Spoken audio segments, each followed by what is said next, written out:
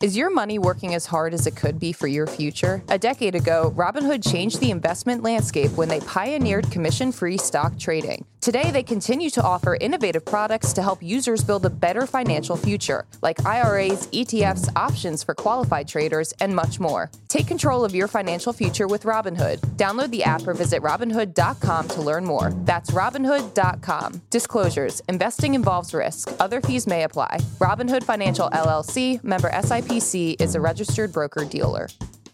Good Morning Brew Daily Show. I am Neil Fryman. And I'm Toby Howell. On today's pod, Hollywood writers put down their typewriters and pick up their picket signs. The Godfather of AI goes against the family, and we break down James Harden's 45-point masterpiece against the Celtics last night. We're not actually going to do that, but that was sweet. R.I.P. Celtics. Then SpaceX is in trouble with some environmental groups for blowing chunks of concrete thousands of feet into the air and potentially endangering some of the local wildlife. Then we'll finish up with some highlights from Uber's annual Lost and Found report. Mercury is in retrograde, so people are forgetting stuff. Neil, it's Tuesday, May 2nd. Let's ride. All right, Toby, what were your takeaways from the Met Gala last night? I was honestly shocked by how short Kim Kardashian is. It happens every year where she emerges on a certain red carpet. She stands next to one of her sisters, and you realize that, wow, she really is 5'1". So that was my big takeaway. I saw that picture. Kim Kardashian is short. What about you? And Karl Lagerfeld's cat, Choupette, did not make an appearance. That was the big question of the night. But Jared Leto kind of made an appearance as the cat. I respect Jared Leto. He embodies the spirit of what the Met Gala should be. I used to really hate how hard he wins, but now I respect it. He made a whole cat suit. And my favorite thing, not my favorite thing, but what I noticed was Serena Williams pregnant. And that kind of rules out with her second child, and that kind of rules out tennis comeback, which I was kind of hoping for the next U.S. Open. I know. We saw her last match, actually. Or I saw her last match, so I wasn't there. Hopefully we see another one. All right, let's go on to the news. Hollywood, TV, and film writers are striking for the first time in 15 years today. And if it goes on long enough, shows might go off the air, and we all might have to do the unthinkable. Watch TikTok. The strike is one of the clearest signs yet of how the shift to streaming has upended the economics of Hollywood. Writers say as companies shifted to putting TV shows on streaming platforms, their work conditions have suffered and they can barely make a middle-class income. Median pay for writers and producers has fallen 4% over the last decade, and that's not even including inflation. And so basically, they say the current landscape has caused an existential crisis for this profession, and it turned it more into gig economy work.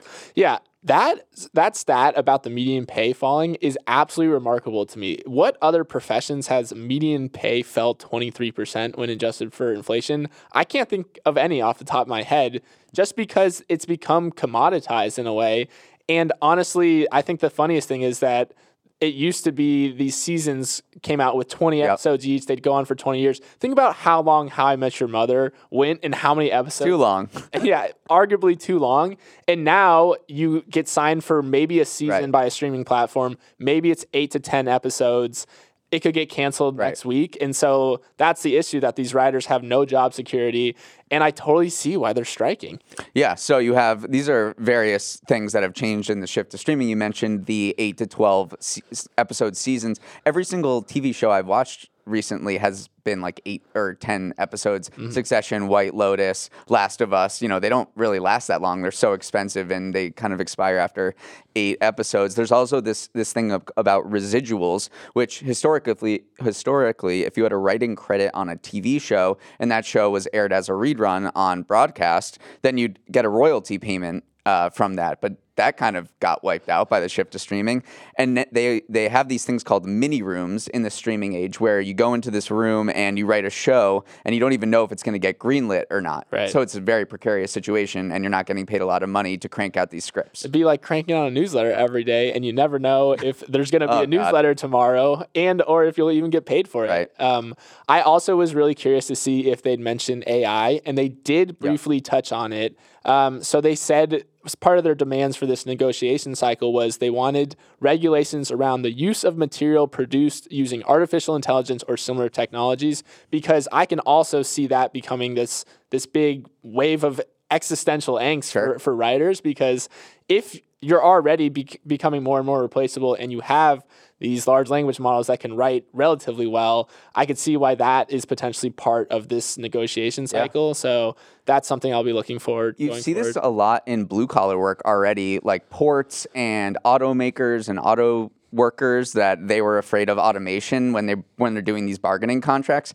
And now this is kind of the first time you're seeing it in, knowledge workers or writers. For the first time, they're acknowledging that, AI could be a threat to their work.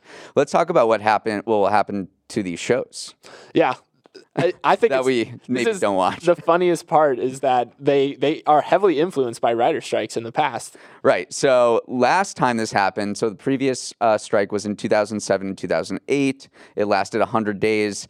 Any show that needed very timely writing, like Saturday Night Live or the late night shows, kind of went off air or did some weird stuff. So Conan O'Brien, I did not remember this, but apparently to fill airtime, he tried to keep his wedding ring spinning for as long as possible. Incredibly impressive. I watched the clip. He is a good spinner of wedding rings, very Inception-y.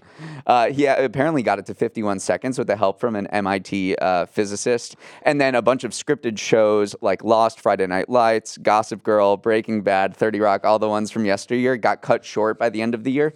And this is an interesting fact that Jesse Pinkman on Aaron Paul on Breaking Bad was supposed to be killed off at the end of the first season, and because of the writer's strike, a couple episodes were cut short, and Vince Gilligan, the creator of Breaking Bad, was like, you know what, I think I kind of like Jesse Pinkman, and they kept him for the show, and obviously he was an integral part of this. Yeah, so writer strikes, maybe not good for writers and entertainment at large, but sometimes really good for your favorite character, your favorite TV show.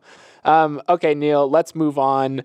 Let's talk about SpaceX. The hits keep coming for SpaceX. Environmental groups have sued the FAA over SpaceX's recent launch, saying the agency didn't properly assess the impact that the launch would have on the surrounding environmental area. And it certainly had an impact. Remember, Starship was the most powerful rocket of all time. All that power absolutely demolished the launch pad. It sent chunks of concrete and metal literally thousands of feet away. It spread dust miles away and even sparked a fire on state lands near the launch site. So the groups are super mad about this mayhem and destruction, and they're calling on the FAA to potentially revoke Starship's launch license, which would essentially ground the program until a proper environmental impact survey can be completed. So, Neil, do you think that these environmental groups have a point? I mean, okay, so before this show, I went on Google Maps to where Starbase is located, which is on the very southern tip of Texas, and all you see around Starbase is like wildlife management area or conservation area or endangered species region, and I was just a little confused why Elon decided to put a huge launch pad in this area where we were looking up what kind of species are there that they're saying are threatened by spaceship or Starship, and there's ocelots, there's something called the jaguarundi, there's sea turtles, and these are all like very critical habitats for these endangered species. And Elon was like, you know what, Cape Canaveral, I guess I just don't want to be I don't want to be mainstream. I want to be a hipster and put it down in Texas for tax breaks purposes. He didn't need to do any of this. He could have just used the normal Florida launch site that hundreds of rockets have launched out of. But yeah, he wanted to go to Boca Chica, Texas, which is where it launched. Some of these stats are hilarious. There was dust found 10 kilometers away to the northwest. So that's 6.2 miles of dust. It just kicked up so much more than they expected. And then speaking of unintended consequences or things that they didn't foresee, so we have a little bit more details around what went wrong with the launch. So we know that 3 boosters just didn't fire at all in the beginning. That caused a dangerous lean when the spacecraft ascended. So things were kind of going wrong immediately from the start. And then this is the juicy detail that Elon revealed in a Twitter Spaces recently, is that when they pressed the self-destruct button when they wanted the rocket to blow up because the launch wasn't going to plan, it took 40 seconds for it to actually blow up. That must have been a very stressful 40 seconds. Yes, but what do you do when something doesn't blow up and you want it to? Is you add more explosives. So Elon said we're adding more explosives to make sure it's going to explode next time. But he said he was not expecting this environmental damage and said they were going to install a plate near the below the launch pads, so it won't happen again. There are definitely a lot. This lawsuit. There's a variety of other challenges that SpaceX needs to make good on to have another launch of Starship that Elon wants in the next few months.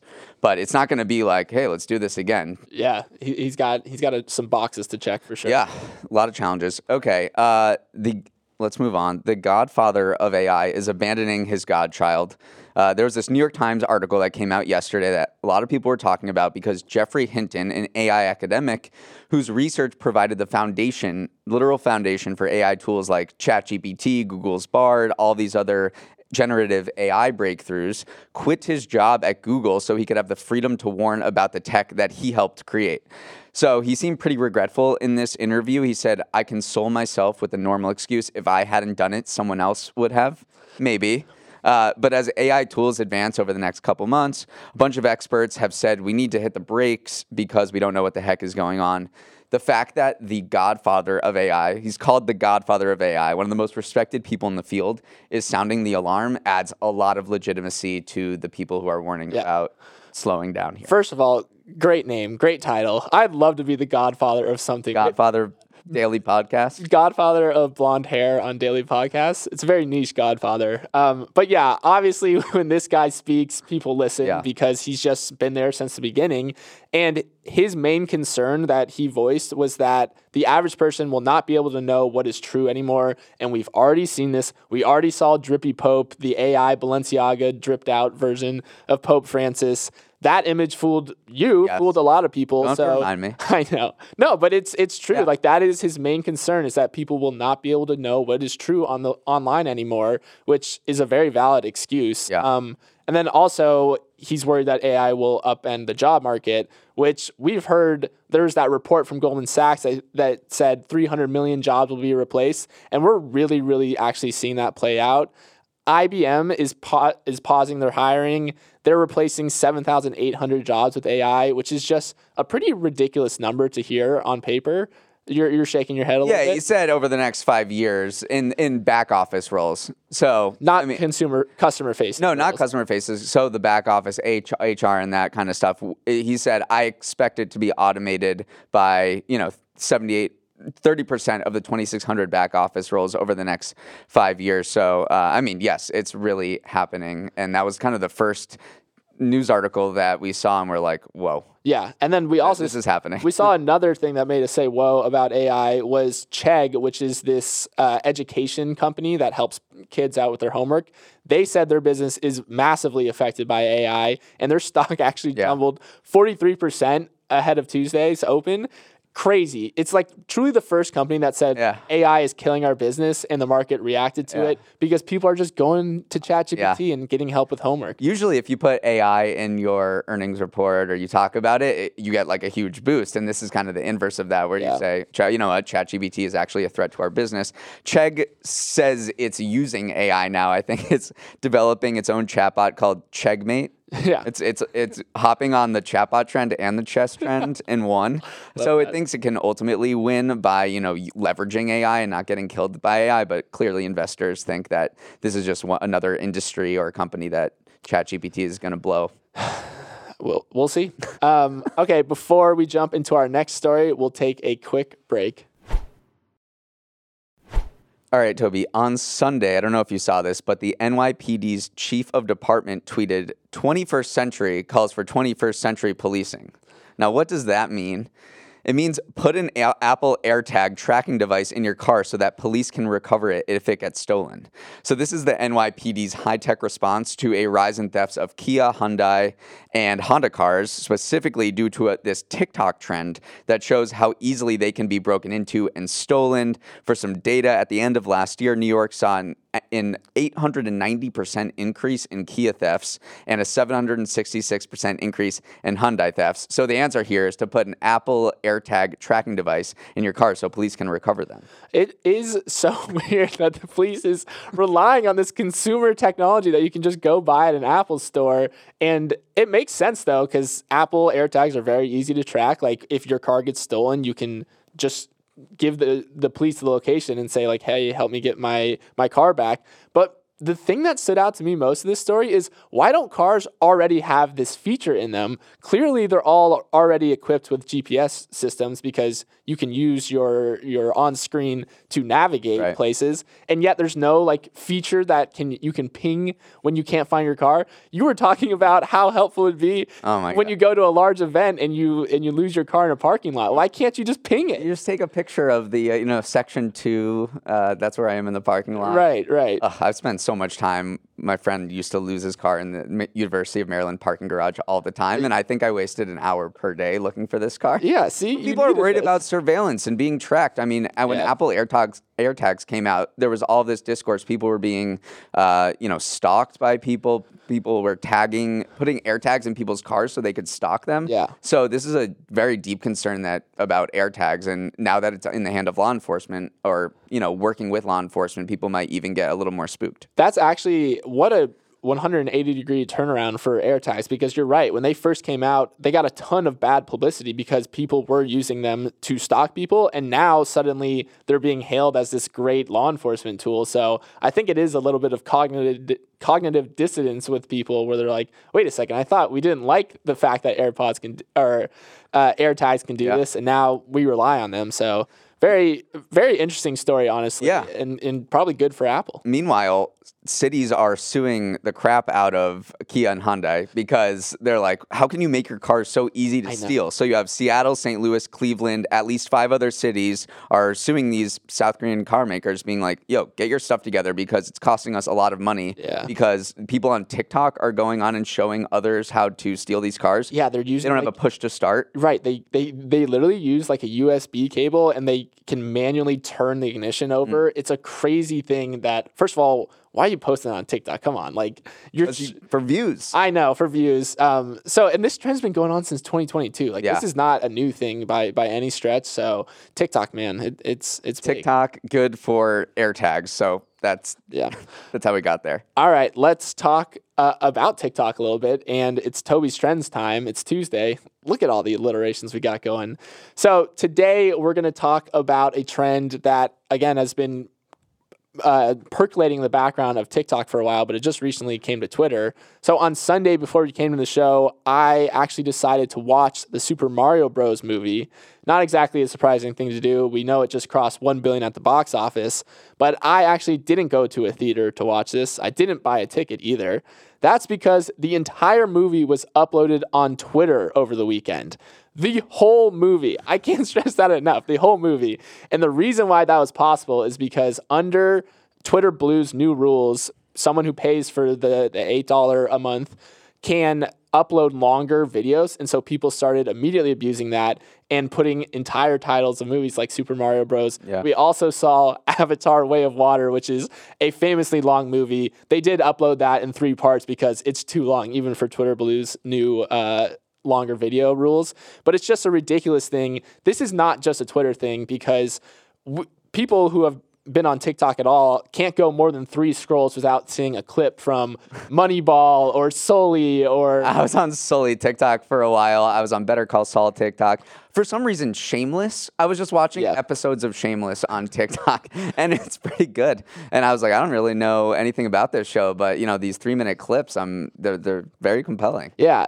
So to sum up this trend, just if I had to put a label on it, it is, I think we're seeing the atomization of long form content. We're basically seeing these things that are meant to be viewed in one sitting being broken up and put on social media sites. There's obviously, I have to stress that this is illegal. Right. Like, there are copyright laws against this. The Digital Millennium Copyright Act, DCMA, should strike these videos down. And eventually, the account that posted Super Mario Bros. the name was Vids That Go Hard, by the way, which I think is funny.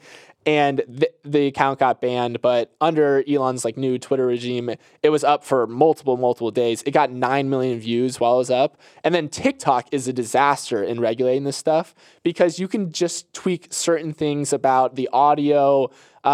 Often you see like Subway Surfer being played underneath it. That's in order to get past TikTok's kind of copyright filters. And if the person who's being ripped off, like if the like studio doesn't know it's happening, like they can't, if they're unaware of it, then they probably won't sue you. So lots of people are getting away with posting these videos, and it's good for the consumer. Like I love watching. It's great, and it's good marketing. There's this new movie that's coming up that we've both seen a lot on TikTok about like they're planning an affair. I know. What's her name? It's Elizabeth Olsen. Yes. And I don't know the name of it, but I swear it's a marketing stunt where they're feeding the masses clips from this show, and now we're all talking about it, even though we have no intention of watching it. It looks great. That's Toby's Trends.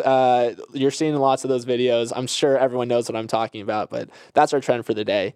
Okay, Neil, our final story is about Uber. We're going to briefly touch on their earnings because it happened this morning, but they also just released a report about the most forgotten items in Ubers, and I really want to talk about that. But first, earnings first, Uber crushed it. Unbelievable quarter. Mobility gross bookings, which is catching a ride in Uber, up 40% year over year. Delivery was up 8% year over year. It's still a bigger category than mobility is, but just by a little bit. Just a fantastic quarter all around. Profitable. Revenue was up 29% year over year, so absolutely crushed it. So, anything to add on that front? Meanwhile, they're distancing themselves from Lyft like crazy. I mean, Lyft is cutting 26% of their workforce. Uber, of rideshare sales, in early 2020, Uber was 66% of the U.S. market. Now it's 76% of the U.S. market. So this has been a long time coming. These two are going at it for almost a decade now, and it's pretty clear. I think we're ready to declare a winner that Uber has absolutely defeated Lyft in the rideshare market. Yeah, just a fantastic quarter. But again, that is not the news I want to talk about. You sound very CNBC right now. I know. Fantastic quarter. I'm very excited about this next thing, though. So Uber releases their annual lost and found report every year around this time. They say they do it because Mercury is in retrograde right now, and that's a time when people are more forgetful than usual. But it's just an awesome, fantastic read. So the top 10 most forgotten items, they come as no surprise, really. It's stuff like phone, wallet, keys, jewelry, headphones, laptops, which is actually kind of sad. So those are the most forgotten items in Ubers. But the 50 most unique items lost list, absolutely unreal. So I'm going to just list some of these. Okay. So it includes people have left a Danny DeVito Christmas ornament, a fire sword, remote-controlled vibrator, 6 cheesecakes, a half-gallon of Fireball. That's a fun time. A catheter insertion tray kit, a positive pregnancy test, dentures, a lightsaber, and 1 Gucci loafer. What a list.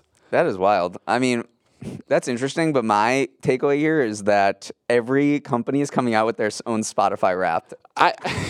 Uber lost. It's such Wrapped. good marketing. I mean, Spotify is like, here's all the data from the past year, and then Uber does this thing that we're talking about it, and TSA does it with their most weirdest lost items found at security. So Uber's jumping on this Uber Wrapped trend. I just want to hang out. I'm imagining that some of these were in the same Uber, so I really want to hang out with the person who had a half gallon of Fireball and 16 ounces of fake blood. Do you even buy a half gallon of Fireball, or do you pour it awful. into a half gallon milk carton? I don't know, but I love this. And also, just quickly, the last note about the report is the most forgetful cities. Jacksonville, Florida, number 1. San Antonio, Texas, number 2. And then Palm Springs, California, number 3. I might go with a base rates hypothesis here because Jacksonville is notoriously not a walking city. Oh. And did you say the next one was San Antonio? San Antonio. Also not a walking city, so I'm going to go with they just take way more Ubers than the average, so they lose more stuff. And they're party places. Good weather. Is Jacksonville a party place? I mean, it's good weather. Everywhere in Florida is a party place. All right, that is our show. Let us know if you have what the weirdest thing you lost in Uber was, if you didn't report it to them. Just know you can always reach us at Morning Brew Daily at morningbrew.com or at 1-800-DAILY-POD. Big ups to everyone who made this show possible. The show's producer and editor is Emily Milliron. Our technical director is Uchenna Ogu. Samantha Velez and Raymond Liu are our associate producers. Billy Menino is on audio. We left hair and makeup in an Uber. Devin Emery is our chief content officer. Our show is a production of Morning Brew. Great show today, Neil. Let's run it back tomorrow.